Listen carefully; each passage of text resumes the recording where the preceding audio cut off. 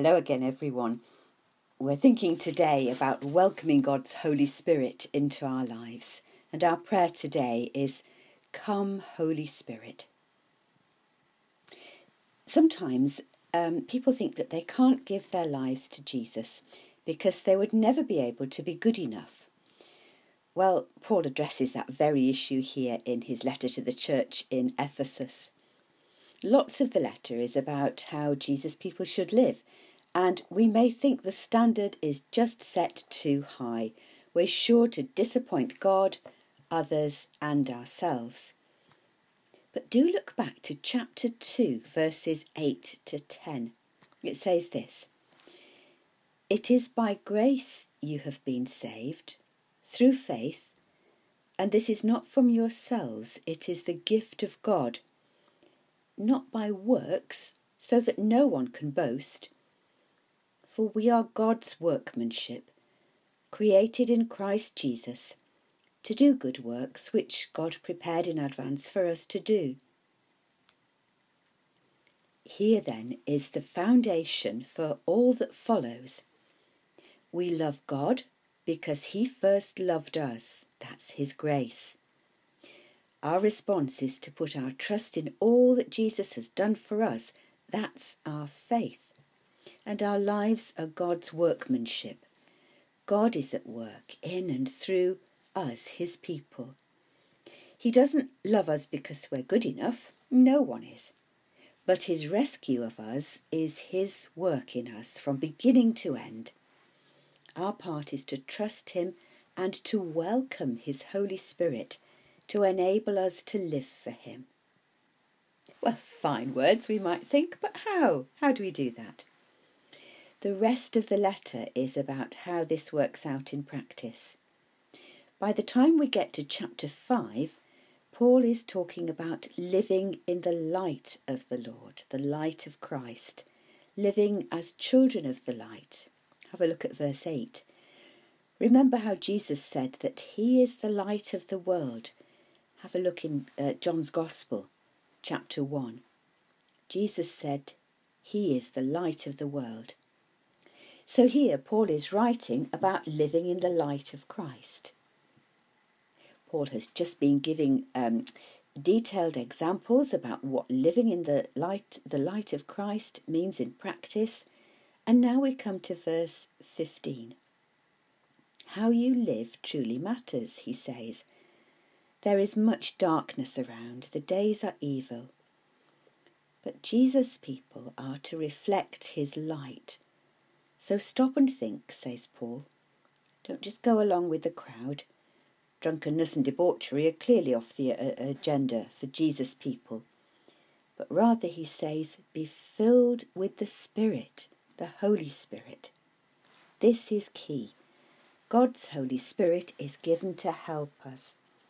He was given to Jesus' followers on the day of Pentecost and is here for us still today, to help us live lives that reflect the light of Christ into the world around. Verse 18 says, be filled with the Spirit. Be filled with the Spirit. So is this our heart's desire? Do we, like those Christians in Ephesus, want to live for Jesus? He tells us how in John's Gospel, chapter 7. In the Bible, no single human analogy is enough to speak of the things of God, and so we move from the analogy of light to that of water. Jesus did that first. That's what Jesus said. He spoke of himself as the living water, and Paul picks up on that. This is what it says in John's Gospel in chapter 7. On the last and greatest day of the feast, Jesus stood and said in a loud voice, "If anyone is thirsty, let them come to me and drink. Whoever believes in me, as the scripture has said, streams of living water will flow from within them." By this he meant the Spirit, whom those who believed in him were later to receive. So Jesus' promise is not only that we can welcome him into our own hearts and lives, but that his life in us by the working of the Holy Spirit, will well up and overflow. So are we thirsty?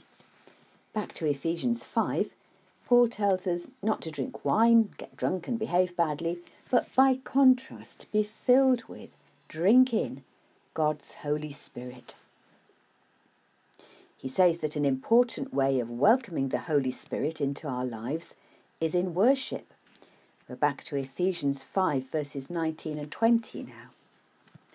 Encouraging each other by joining together in praise and worship, making music in our hearts to the Lord, and bringing to God our thanksgiving. Well, we've not been able to sing together in the church building very much in the last year and a half, but that has not stopped us worshipping together through recorded worship music, through Ken and Jackie's CDs, online with other churches, and on the radio and TV through worship regularly broadcast from around the country. In worshipping together, we encourage one another to welcome the Holy Spirit into our lives and into our church community. Notice too that Paul speaks of worshipping by making music in our hearts. Sometimes our hearts are so full of wonder, love and praise that words and music are not enough. Wonderful though they are, sometimes they're not enough. And we simply stand or sit or kneel or raise our arms or walk or dance or close our eyes in silent adoration. What matters is that our hearts are lifted to the throne of heaven and we gladly welcome God's Holy Spirit. As we worship, we drink deeply of the living water of Christ Jesus and we soak in his presence. This is key to living lives as Jesus people. We can't do this by our own ability, only by welcoming Jesus as light of the world, by drinking deeply of the living water of his presence, and by being filled afresh, day by day, with his Holy Spirit. So may we pray together. Heavenly Father, give us grace to seek your face day by day, to dwell in your presence, to be lost in adoration. May we soak up your word and be filled afresh with your Holy Spirit. May the light of Christ be our light, and may the living water that is the Lord Jesus overflow into the world around us. And all by your grace. In Jesus' name, Amen.